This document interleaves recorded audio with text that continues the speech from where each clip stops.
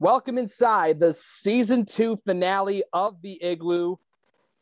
Last season, it was Pat Madden from the Big East blog concluding it, but obviously things have been bigger in season 2. A lot of big time guests this year, but I don't think I should end this season with any other guest. Back inside the Igloo, proud to welcome back guy I'm proud to call my friend, a colleague, you name it. It's none other than John Fanta. John, welcome back, man. Tim, it's great to be with you, and thanks very much for having me. Always love stepping in the Igloo with you, my friend, and to end season 2 with a bang. I love everything you've done with this podcast, and season 3, I'm sure, will be filled with even more excitement. So thanks again, and happy to put a bow on season 2 with you. Thanks for having me. Yeah, and I mean, I don't want to spoil much, but I mean, season 3, now that, we're going to be, back in person, doing stuff, I think that'll just up the ante even more. But let's just talk about this past season. It was obviously probably the most difficult to navigate through in the history of this sport. Starting late, it was the day before Thanksgiving where everything got started. And, some teams were lucky enough to avoid the COVID bug. Others not as fortunate. But overall, I think as a whole, I mean, yes, you have those teams that were really hit hard. DePaul, Xavier, to name a few. But I think overall, as a whole, I think the fact that you got 96 of the 110 scheduled conference games in, I think overall, if you're in the Big East front office, you've got to consider that a success. It is a success, and it's a credit to those in the Big East front office for doing all they did to reschedule games, to make possibilities work, to get with coaches and figure out how are we going to get this back on the books? How are we going to make sure this game gets played? There reached a point in the season where games couldn't get rescheduled just by logistical purposes, and you got to play a conference tournament in March.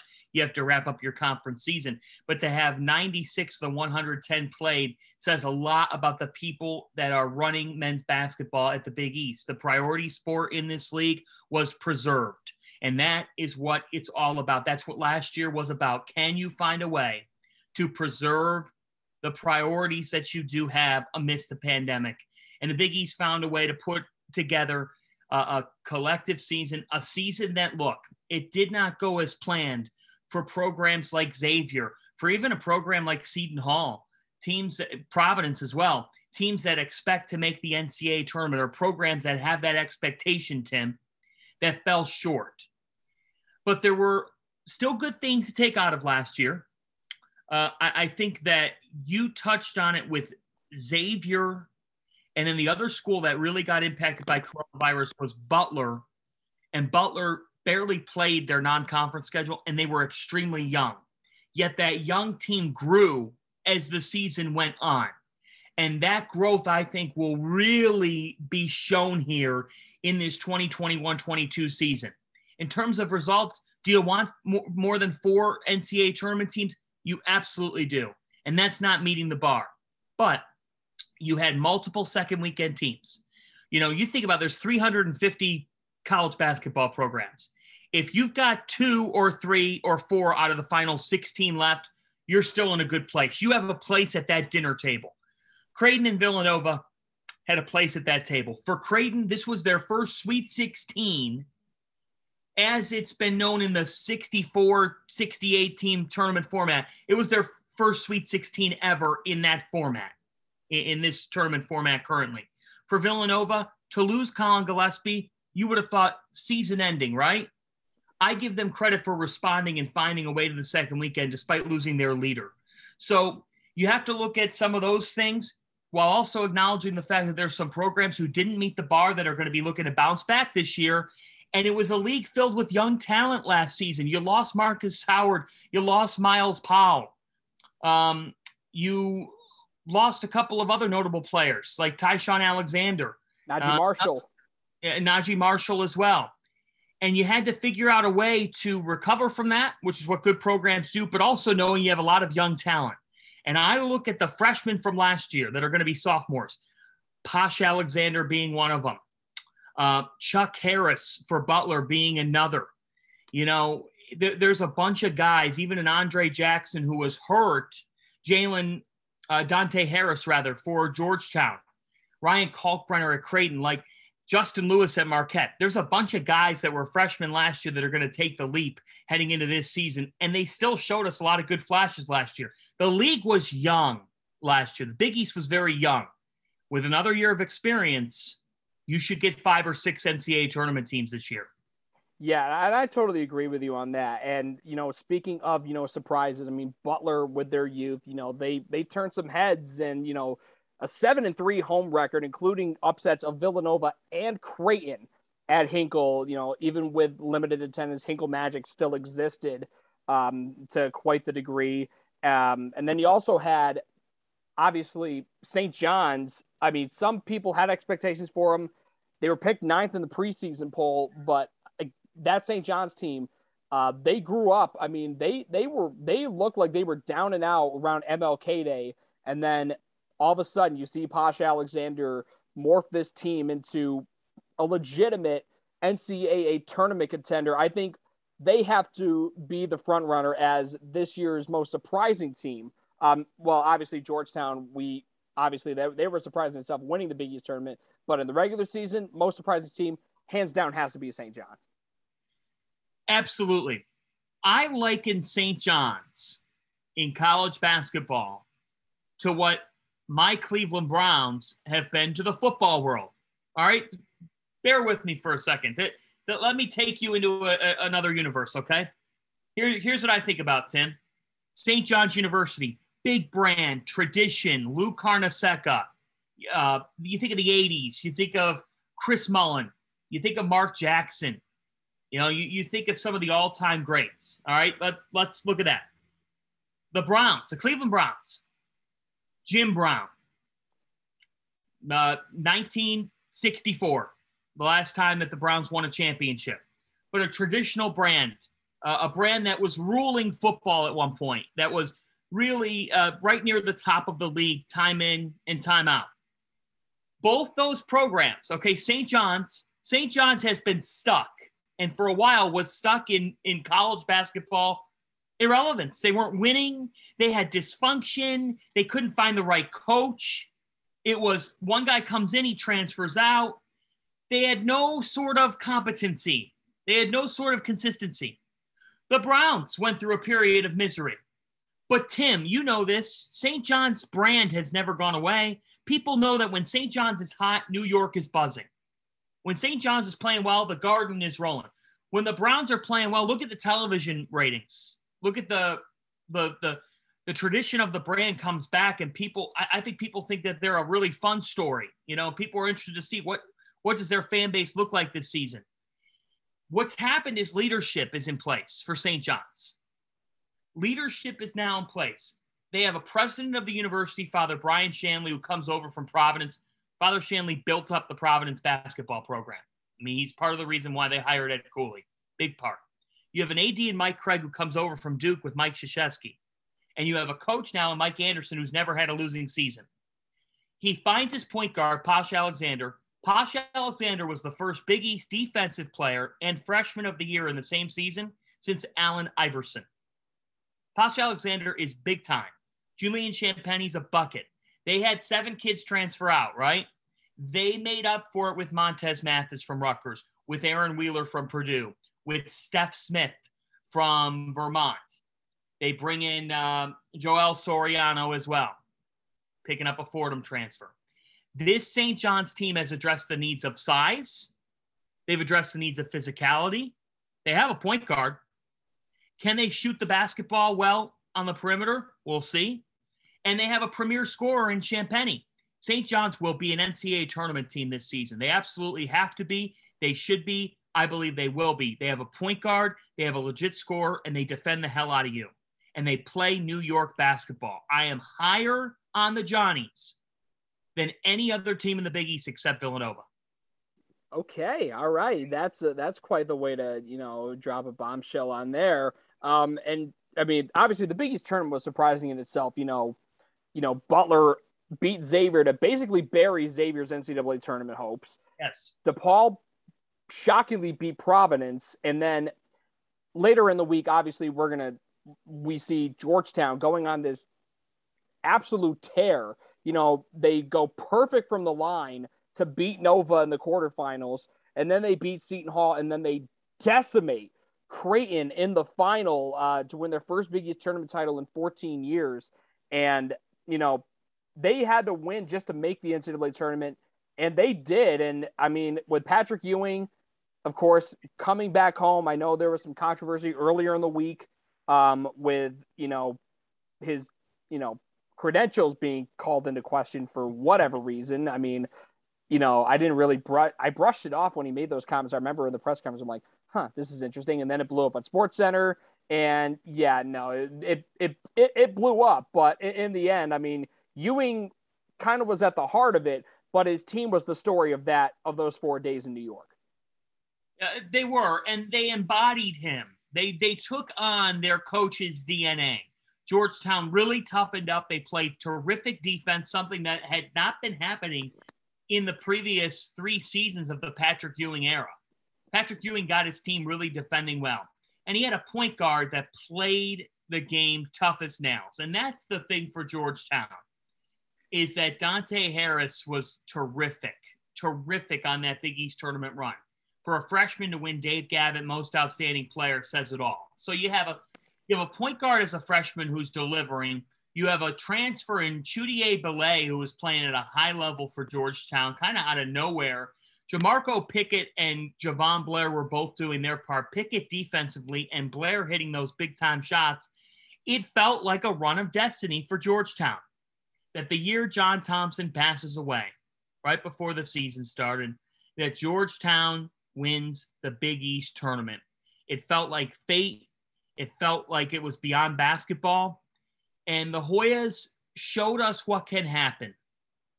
They showed us what is possible under Patrick Ewing.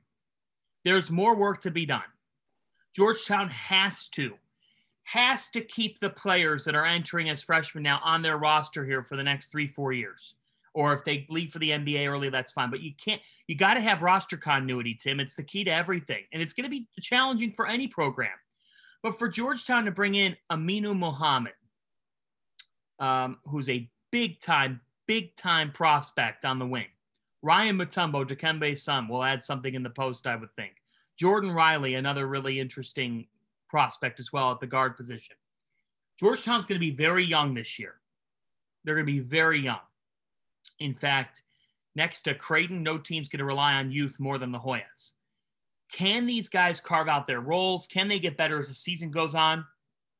And will they stick with the program heading into 2022-23? I'm not trying to say that I don't think Georgetown can win this year. I think they'll win some. I just don't think that they're a team that could win that could come out of nowhere like they did last year. Last year's team had a couple of seniors that refused to lose. This year's team is going to have to relearn how to win. And the departure of Qudus Wahab to Maryland is a big blow to Georgetown's hopes for this season. They're a retooling team, but the Hoyas are a team that I think down the road, like next year, 2022-23, they should be back as a contender in the Big East Conference. So, I mean, speaking of, the team that the Hoyas beat in the Big East final, I mean, it's never easy being at the heart of controversy, but in, the first week of March into the second week, Creighton was at the heart of it with Greg McDermott. I've talked with Jahens Maniga, a former player of his, about it. And I've been able to take in a lot of perspective about, the whole situation involving the insensitive comment that he made in the locker room in Cincinnati back in late February. But I think overall as a whole, I think Greg McDermott has come out better from this. I think at the same time too, I mean, I don't think you could credit the program and the players for that matter for handling it the way that they did, with playing the one game without McDermott as on the sidelines and then going to the Big East tournament and navigating all that the way that they did, and ultimately making the Sweet 16. I think, Creighton, they never would have wanted this, but you have to give credit where credit is due for, the way that they handled the whole situation, and then playing the way that they did, in the Big East tournament and then the NCAA tournament. Well, those were seniors who did not want to see their careers end. And then in Marcus Zagorowski's case, a 3-year star. Mitch Ballock, terrific in everything he did at Creighton. Damian Jefferson and Denzel Mahoney, both versatile forwards who put together terrific runs with the Blue Jays. Mahoney transferring in, Jefferson with a little bit more experience than Mahoney, but they made for a dynamic duo. Christian Bishop transfers from the program, but before that, he really was playing good basketball. He was playing at a high level, Tim. And when you think about the fact that all those guys really played together, they played cohesively, Zagorowski being at the forefront of that. For those players, I don't know how you could handle everything that they went through there over the last couple of weeks of the season. And the Greg McDermott remarks were earth-shattering. But those players did come together. And you credit those players for coming together in the way that they kept on fighting and the way they fought through as tough of an adverse situation that you can get through. And that's when your leader does something that you really can't have words for. And they found a way. They found a way to keep on keeping on. And Greg McDermott made a mistake, a very, very large mistake. And he's been so apologetic for that. And, you hope that he's gotten the different help, and you hope that he's been able to move forward, and then he can continue to move forward, both as a person and a coach. And I believe that he will. But for Creighton, those players came together. They found a way to get to the Sweet 16. They beat 2 teams that could have busted a bracket, UC Santa Barbara and Ohio. I mean, both those teams were quality mid-major teams. They were some of the tougher teams on the bracket in terms of mid-majors. But Creighton, they defended Jason Preston really well against Ohio, and against UC Santa Barbara, they found a way to make the late winning plays. And that goes back to Zagorowski. I mean, Marcus Zagorowski is a Blue Jay legend, should absolutely be a Creighton Hall of Famer, and then some. And if he had played a 4th year, we might be talking about jersey retirement for a 4-year guy. But this kid was just a game changer for the program. He played the game with such a toughness from the time he walked in the door. And that's the thing that Creighton's going to be looking for here this year. I mean, they bring in a terrific class. They bring in, I don't think people fully understand, Tim. Creighton brings in the best recruiting class in the Big East. I mean, let me repeat that. Creighton brings in the best recruiting class in the Big East.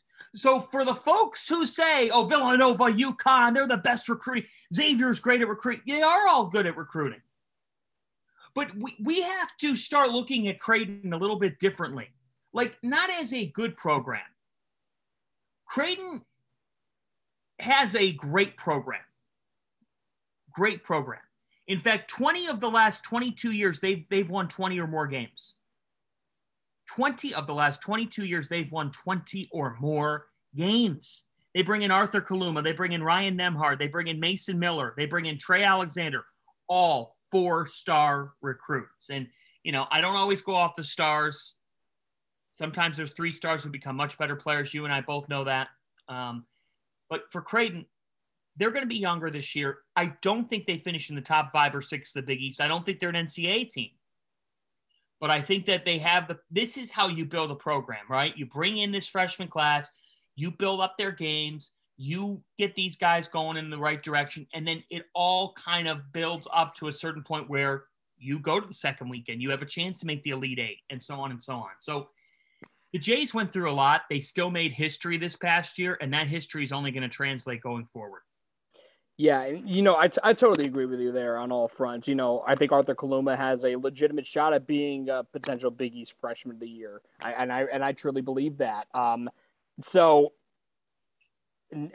speaking of Marcus Zagorowski, I think it's a good transition because back in late July, he was one of several Big East players to have his name called at this year's NBA draft.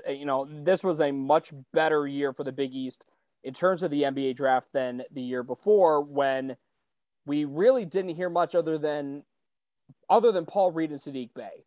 This time around, you get Zagorowski was a second rounder, as was Jeremiah Robinson Earl, as was Sandro Mamukelashvili. And of course, we can't go without mentioning the lottery pick, James Bouknight out of UConn. I think as good a year in the NBA draft as we've seen the Big East since realignment.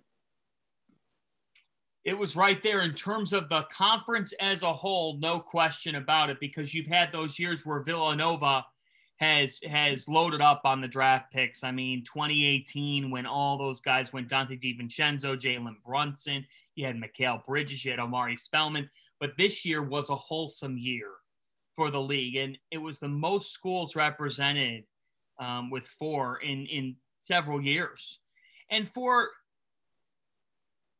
the Big East to have Sandro Mamukelashvili and Marcus Zegarowski drafted, that stood out to me. It really stood out to me, because you're talking about great college players, Tim, who were coming into the draft combine and draft events, and we were saying, not sure how well their game translates to the NBA necessarily, but clearly there's NBA teams that thought that those games did translate to the NBA, or else they wouldn't have picked those guys that night. So that was the big takeaway, is we knew that James Bouknight was going to get drafted high, and I think that the Hornets got him as a steal. To get him outside the top 10 is terrific. The fact that Bouknight fell outside the top 10 and the Hornets were able to pick him up, it's a great value pick, and now he teams up with LaMelo Ball in Charlotte. Robinson Earl, he's going to get playing time, a ton of it, because the Oklahoma City Thunder are kind of in a rebuild behind Shai Gilgeous-Alexander. Mamukelashvili showed us during Summer League. He was very, very impressive. Very impressive. You know why? As a passer, he's a facilitator. He makes plays. Like Mamu, he really fit the mold of an NBA playmaker, at least at the Summer League level. It's not the NBA level, but when you could play make the way he did in Summer League, it says to the Bucks, hey, we got to keep watching this guy. Maybe he gets a shot on our roster, or maybe he's that last guy off that if somebody gets hurt, he's going to come on. David Duke also impressed me. Even though he went out undrafted, David Duke played very well for the Brooklyn Nets in Summer League, better than Zegarowski did, frankly. And Duke went undrafted. Going undrafted sometimes isn't the worst route, but for the Big East to get those 4 picks, first time they'd had 4 or more schools represented in a draft in, I think, 6 years. This was a really progressive step for the Big East Conference to get 4 teams represented. Because when you're in a 10 or 11 team league, and you have the ACC, you have the SEC, you have early guys that leave early, and you do tier 2, but I love seeing some of those guys get drafted late. It says a lot about their ability, and it says a lot about the fact that organizations do respect what you do in college at times. Mamukelashvili and Zegarowski made it so hard to not get selected because of just how hard they played at the college level. And those guys are winners. Sandro Mamukelashvili is a winner. Look at what he did against Butler in his junior season at the Prudential Center. Look at what he's done at Marquette in key road games. He's been fantastic at the Fiserv Forum. Look at what he's done against Villanova. He's had good games against them. Had a great game on the road there. They just came up short last year.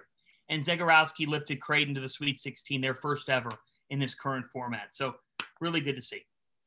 Yeah, and speaking of really good to see, I think this is about as high of a note as you can end on. Obviously, this past weekend, Naismith Basketball Hall of Fame inductions were going on, and it was a big weekend for the Big East with Jay Wright and, of course, Val Ackerman getting inducted.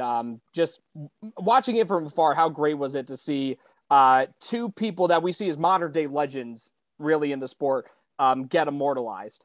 Breathtaking. So well-deserved. So cool to be there in Springfield on Saturday night at the Mass Mutual Center. I was blown away by some of the speeches. This was a class that included Chris Webber, Chris Bosh, right? I mean, Ben Wallace, Paul Pierce, just absolutely spectacular. Bill Russell as a coach. I was walking into the arena, Tim. I'm in line, and somebody behind me goes, hey, are you in line? It was Dr. J.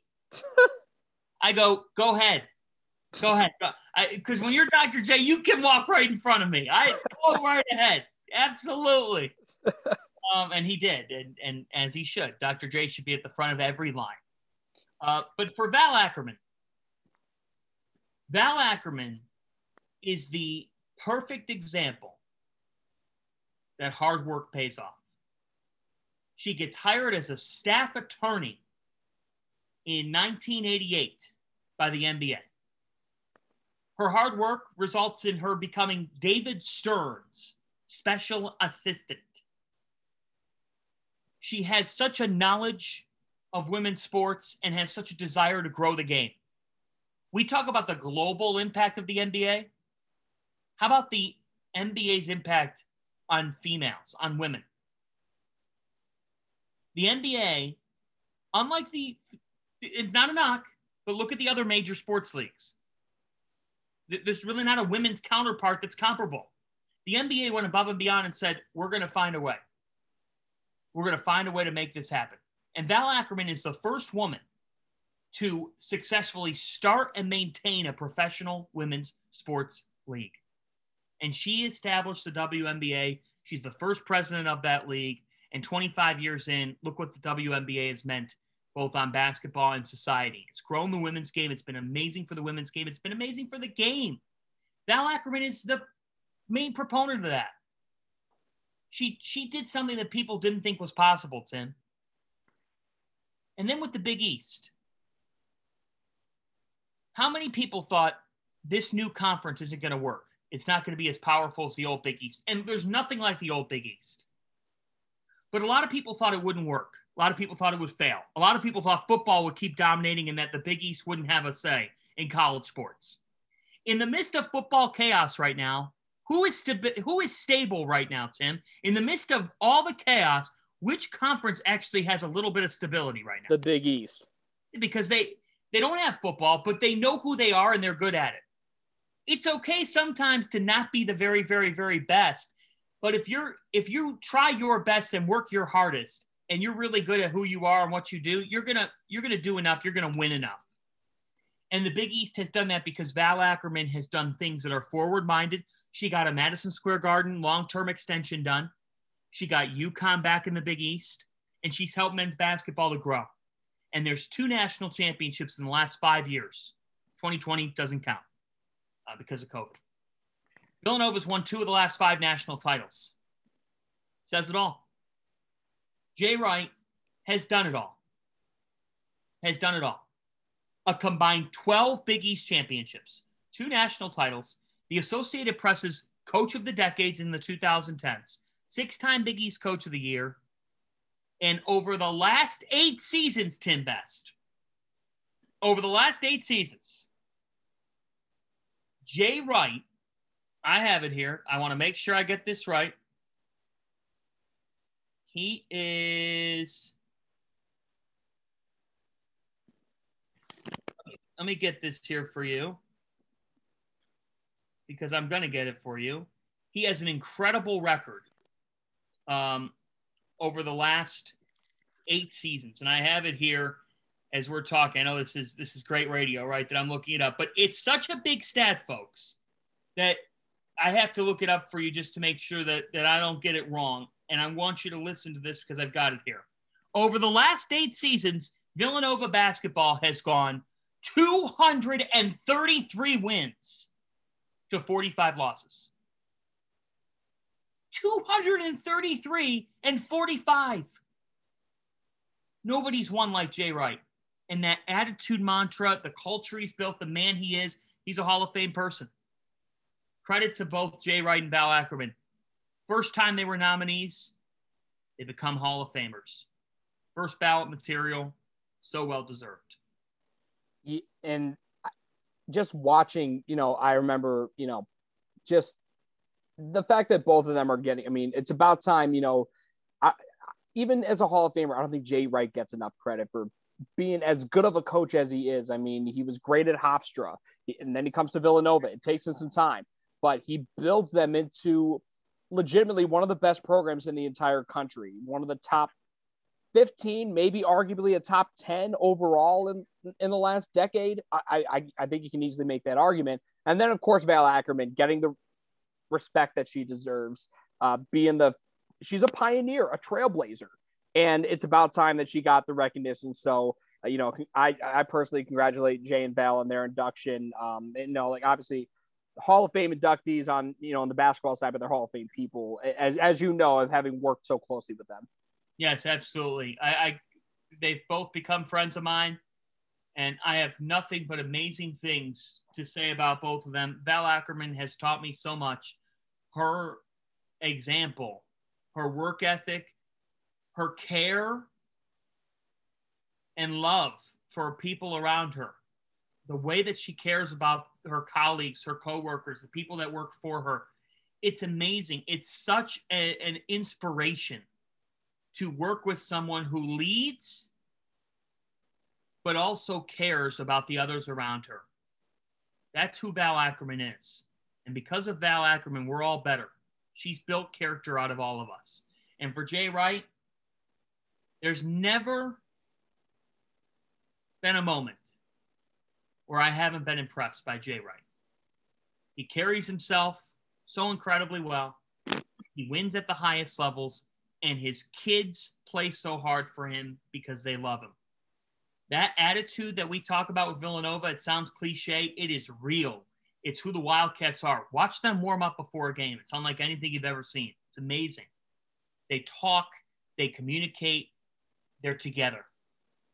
And when you are together as an organization, it starts with the guy at the top. Jay Wright is the best leader in college basketball at this moment. I think that's a really apropos way to, wrap up this opening segment of the season finale. Obviously this is a wild year all around just in college basketball. I know in the Big East it certainly was, with a lot of teams hitting highs, some teams hitting lows, other teams not even being able to play a game until 4 weeks into the season like DePaul. But I think overall, we're all lucky that we got through this. We were able to crown a national champion, have a successful tournament, albeit there was only one instance where a team was infected by COVID and had to withdraw from the tournament. That was VCU. But overall, I think now that we're through this, it's on to bigger and better things in 2022. Am I right, John? Oh, cannot wait, Tim. Cannot wait to see you inside buildings and all of our media colleagues, all the fans, all the followers. I love all the engagement and cannot wait for a new college basketball season, a new Big East season. That's what this is all about. And you and I know how much we both love it. And it's that much sweeter with fans in the stands, seeing people like you on press row. Cannot wait to see you, partner. And it's always great to join you inside the Igloo, one of the very best podcasts around. So I love joining you, Tim. Congrats on all your success and cannot wait to see you this hoop season. I really appreciate that, John. Again, the one and only John Fanta opening up the season 2 finale of the Igloo. I'm going to wrap up the rest of the season. Of course, I got a lot of thanks to give out for all my guests that I've had this year, including some that I never envisioned I'd ever have. And that's coming up right after this. Welcome back inside the Igloo, y'all, for the season 2 finale. Can't believe we're already here, but I think today was a proper day to drop this, considering now every single Big East team, at least on the men's side, now has their official non-conference schedule released, as Villanova became the last of those 11 to release their schedule as they released it earlier today. Now, other big happenings in the Big East in 2020-21? Well, 2 coaches were canned in the Big East. I know we talked about Greg McDermott, finding himself in the middle of controversy, and he nearly was either fired or he nearly resigned from Creighton. But 2 coaches that did see the end of their tenures, Steve Wojciechowski at Marquette and Dave Leto at DePaul. For Leto, that was his second tenure as the head coach of the Blue Demons, and for DePaul, a disappointing season, going just 2-13 in conference, and they were majorly affected by COVID. They didn't get to play a game until December 23rd, which was exactly 4 weeks after the season officially began in college basketball. And not to mention, they didn't win a single conference home game. That's the first time that has been done in the Big East since realignment. There have been a few teams that have gone winless on the road, like last year's DePaul team in 2020, as well as 2016 St. John's. And I believe those are the only two. But 2021 Blue Demons, they went winless at home in Big East play. Their only wins in Chicago came in non-conference play against Western Illinois and Valparaiso. And to replace Dave Lato, they went out and got Tony Stubblefield, an assistant coach under Dana Altman at Oregon. And we've all seen what Oregon's done. They've been one of the best programs in the country over the last 10 years or so. I want to know about 10. Yeah, 10-ish. Because, I mean, look, they've made the Sweet 16. They've now made the Sweet 16 5 times since 2013. So that's 5 times in the last 8 tournaments, and they've made the tournament every year, with the exception of 2020 with COVID. They would have made it anyway. They only missed the tournament 1 time since 2013, and that was in 2018. So Tony Stubblefield comes over from Oregon, and he's got a tall task ahead of him. You know, this is going to be a younger squad.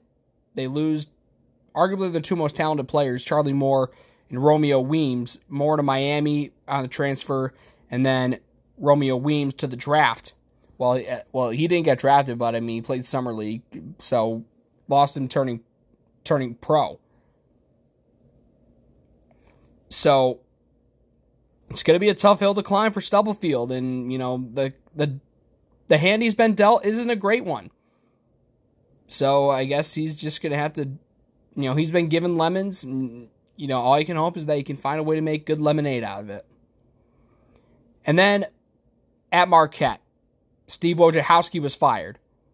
And by the way, at least Dave Lato got to win another Big East tournament game this past year. They upset Providence before, ultimately getting decimated by a red-hot UConn squad. But as for Marquette, they did not fare well in the Big East tournament. They played Georgetown in the opening round. They were the 9th seed in the conference tournament, and Georgetown just absolutely whacked them. And in that game, Marquette, for lack of a better word, lacked heart. Honestly, the only guy that really showed up that game was DJ Carton, and he's gone. And that Marquette team was pretty underwhelming and at times inconsistent. Actually, not just at times. A lot of the time, they were inconsistent.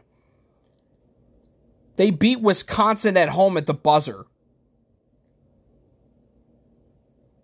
They played tough, but lost at an eventual Final Four team, UCLA. They went down to Chapel Hill and beat North Carolina pretty much easily. But where's the inconsistency come in? Getting up big against a team like UConn.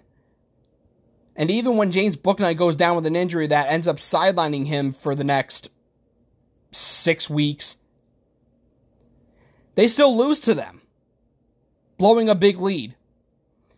You want to talk about highs and lows. They go into Omaha and beat Creighton. What's the opposite side of that? They lose at home to DePaul in January. And it looked like they were turning the corner in, late February, getting that win at North Carolina. Winning at DePaul, beating Xavier at home, but in the Big East tournament, they were just flat. They lacked heart. They basically just gave up. It looked like they just gave up. And I know they didn't actually give up. But mentally, you can tell when a team's checked out. especially when you know you're not going to make the NCAA tournament. And that was Marquette. They had a chance to, take some momentum, and really make a push towards, making maybe the semifinals on Friday. But instead, they just threw in the towel once Georgetown, came out hot and started pounding on them in the first half. And, I talked about this with Alan Bykowski from Cracked Sidewalks. The Wojo era will forever be remembered as being underwhelming.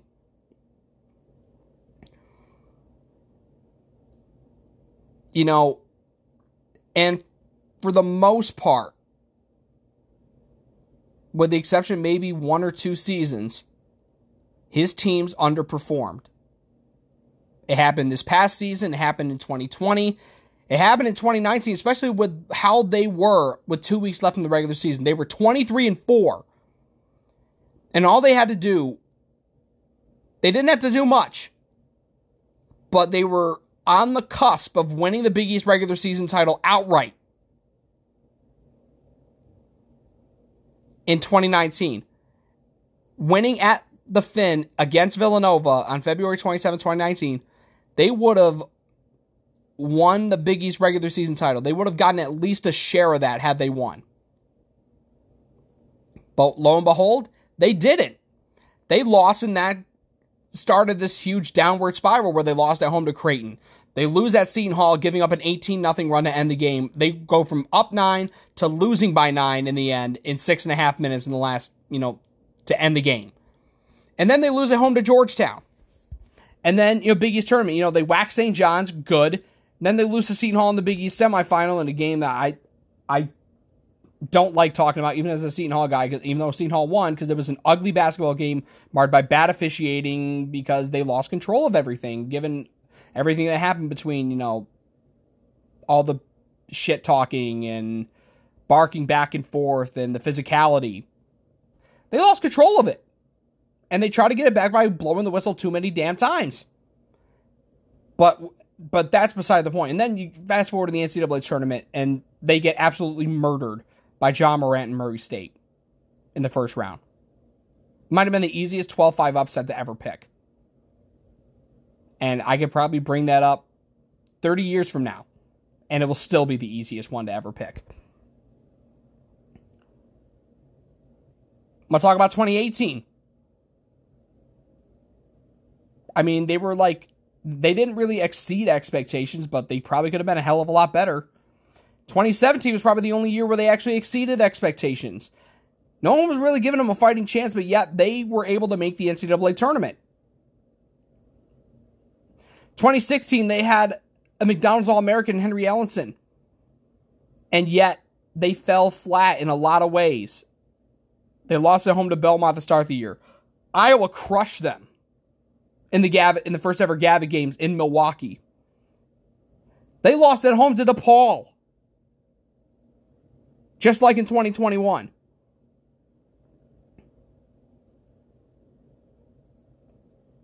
I mean, yeah, you beat Ben Simmons and LSU. You beat Wisconsin on the road, but their non-conference schedule was mostly cupcakes.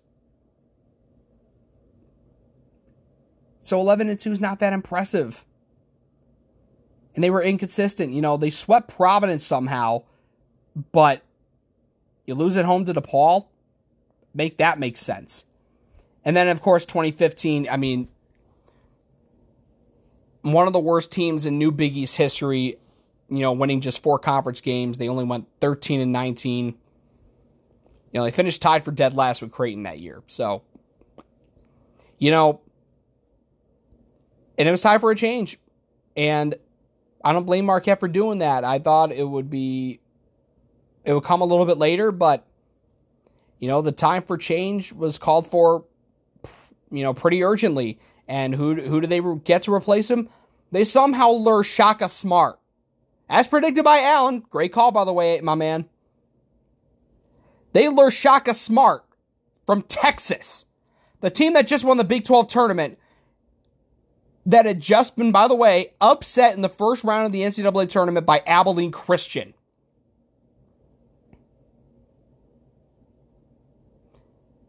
Shaka's time at Texas probably is going to be remembered very well because of the fact that he choked in the tournament multiple times, and that includes this past year against Abilene Christian.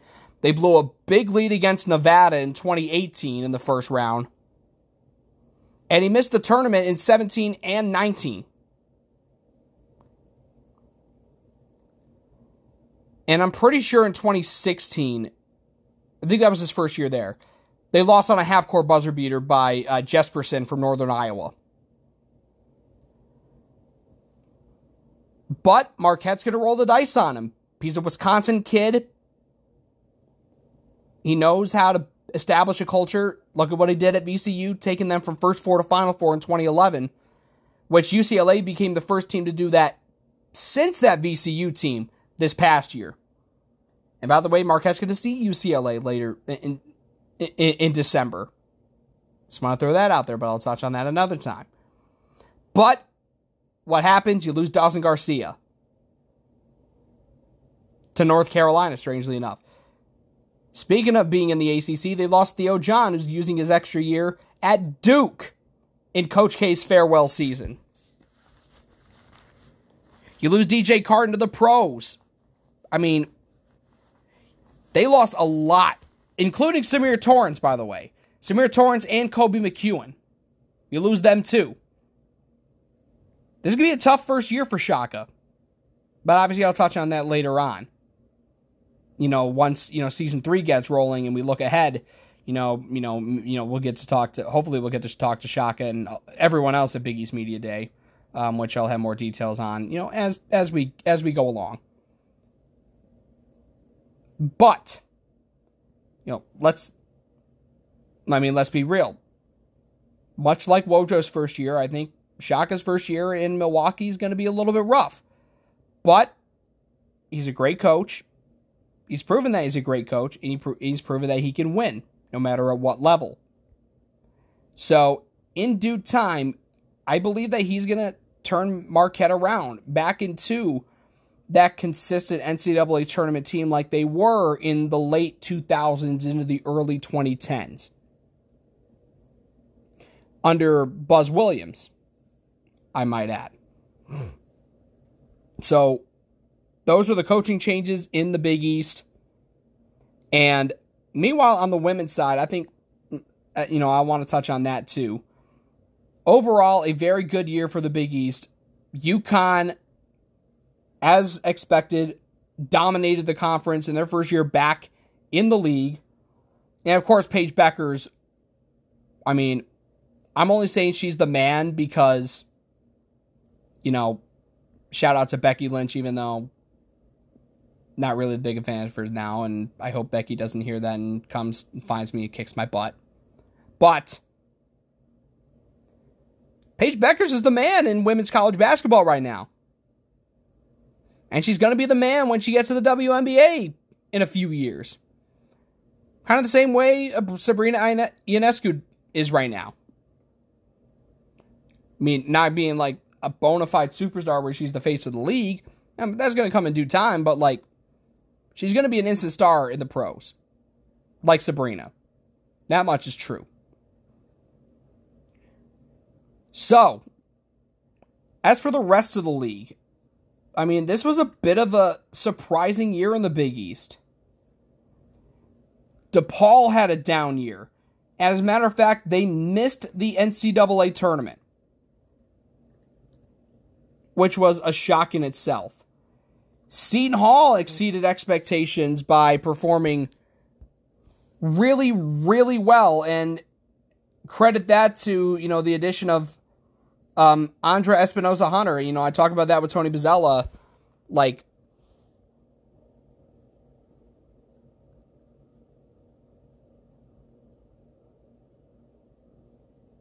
It's pretty damn good.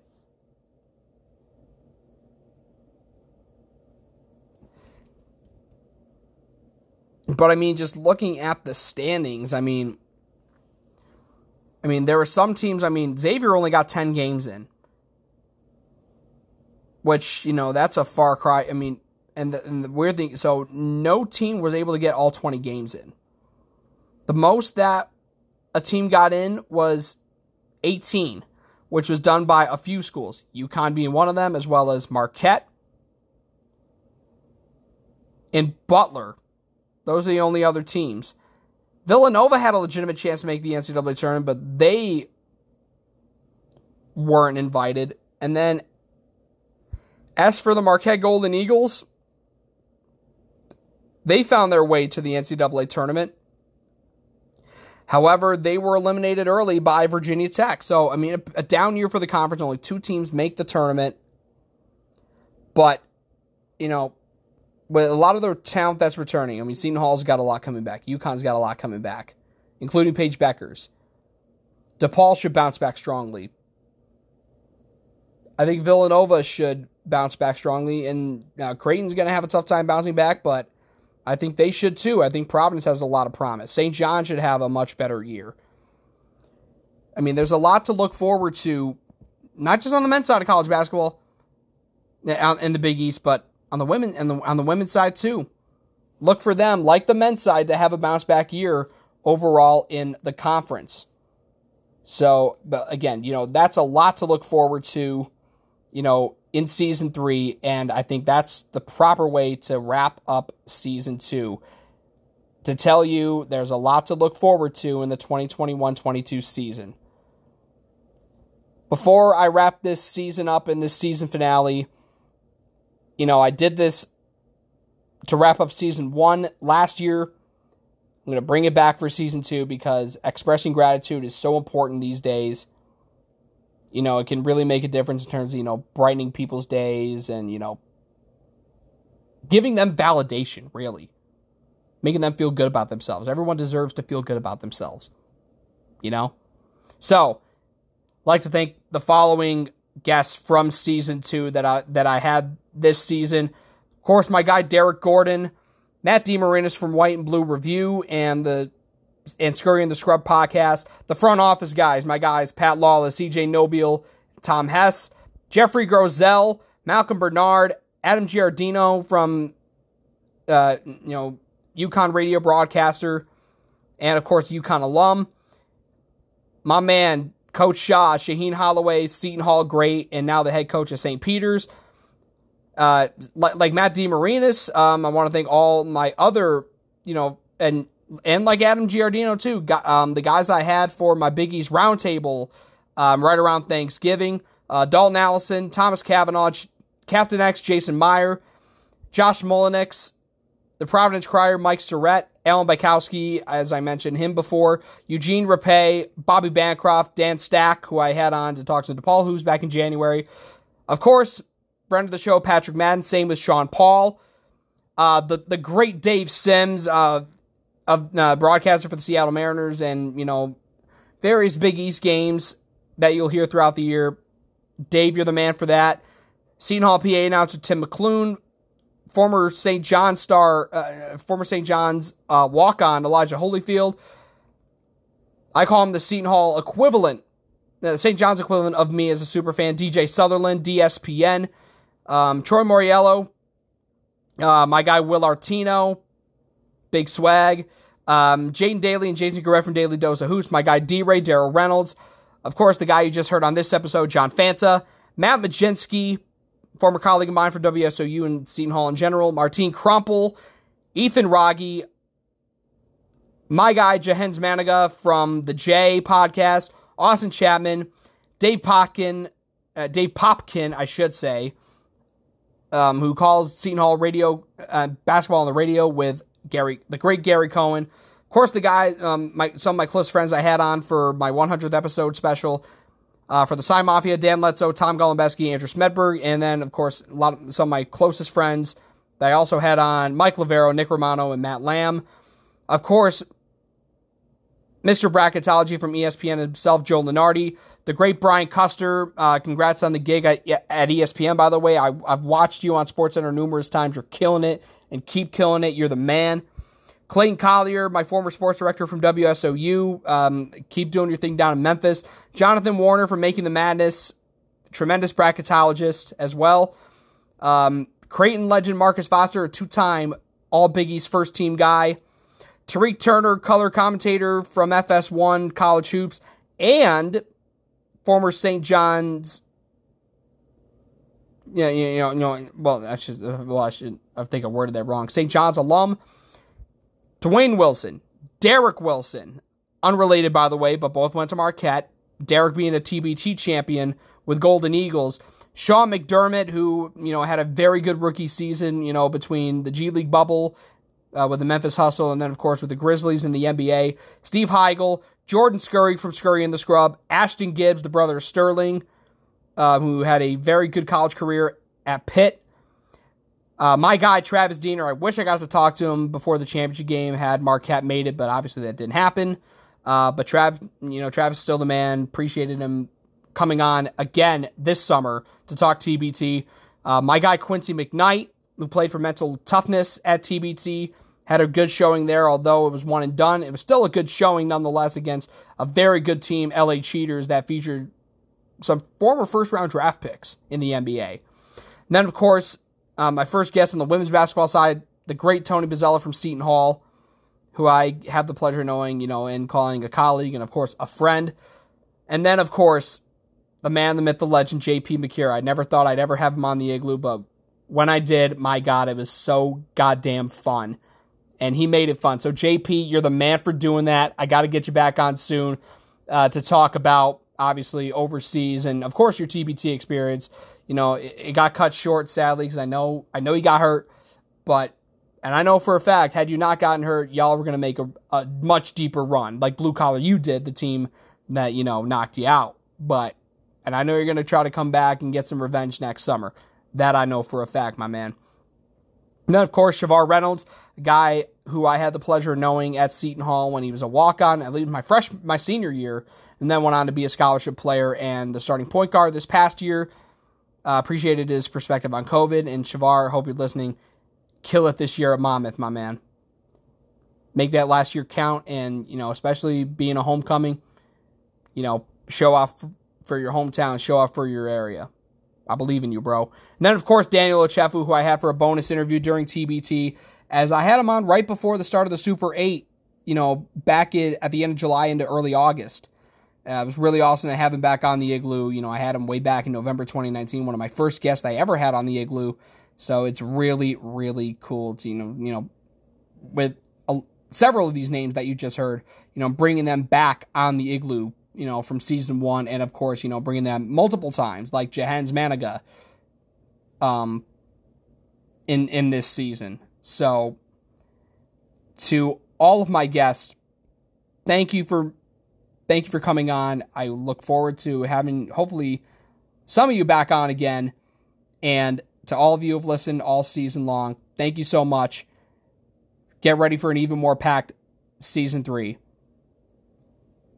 Take care. I'll see you on the other side.